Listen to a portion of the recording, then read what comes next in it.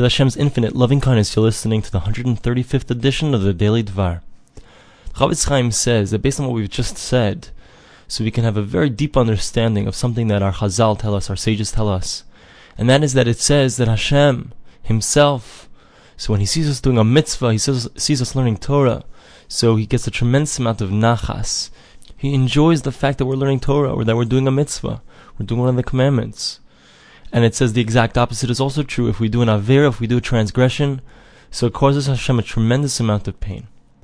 So the Chafetz Chaim says, based on what we said, it's really nice, because when we do a mitzvah, so we don't really see the end of what's going to happen because of our mitzvah. We don't see the unbelievable historemus, the unbelievable high level that we reach, and the amount of spiritual effects that we've caused, all the wonderful things that we've done with our actions. We don't see it. We're just not there. And if we would indeed see it, so we would have a tremendous enjoyment. We would, when we do a mitzvah, we would see the unbelievable effects and how much good things that we're going to get, the closeness to Hashem that we create because of it. If we would really experience it and know it, so we would have a tremendous joy from each mitzvah. But we don't have that experience. We don't have that. We don't see it. Whereas Hashem Himself, so He exists outside of time. And because He exists outside of time, so He sees the effects of our actions and the good that we create and the connection that we create to Him. So for Hashem, when He sees us doing a good action, it gives Him a tremendous amount of joy, because as we know, we're banim atam Hashem, we're the children of Hashem. So if your son would do something and he would have a tremendous, let's say he would make a tremendous amount of money, so you would be very happy for your son, it would give you tremendous joy. And if the opposite was true, if your son did something that caused destruction to himself, so you would be tremendously upset.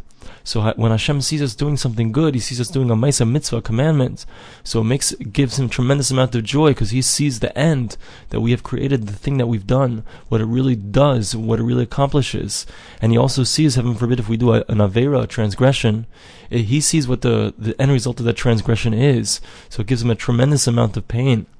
So the Chafetz Chaim says it's very important. So besides when we do an avera, heaven forbid, if we do a transgression, so besides the fact, the bad effects that it causes in the spiritual worlds and upon our soul, but it also causes that Hashem should be upset. So we have to take that into account. Our Father in heaven, the one who created us all, when we do a transgression, it makes Him sad.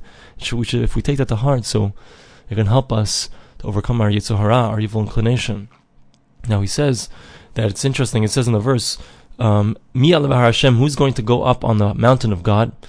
So it says, Neki kapayim uvar levav, someone who has clean hands, pure heart, asher lo nasa lashov nafshi, that his soul wasn't there for naught.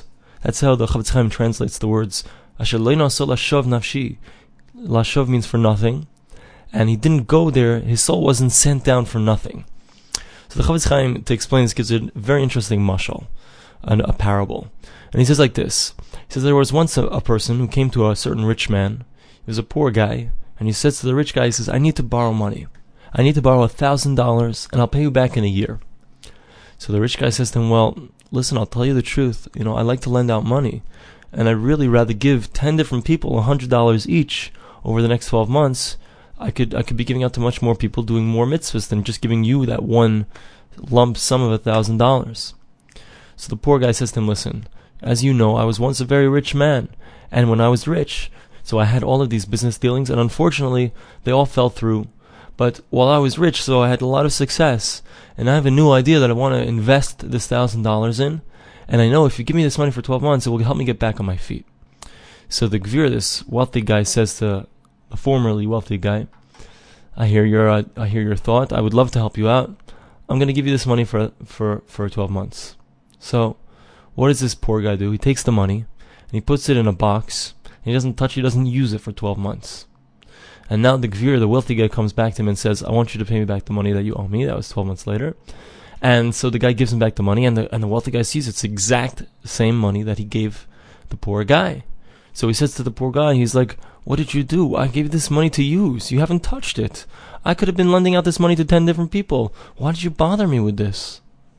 And the Nimshal, says the Chafetz Chaim, is obvious, and that is that if we let's say Hashem gives us a neshama, and we don't even do averos, let's say we don't even do transgressions, but we don't do anything good with our lives. So that's asher lo nasa lashov nafshi. We've missed the point. We can't get up in front of Hashem. We can't reach that ultimate connection to the Borei Olam, to our Creator. if we just come down here and we don't do any positive things, if we just hold ourselves back from doing transgressions, that's just not enough.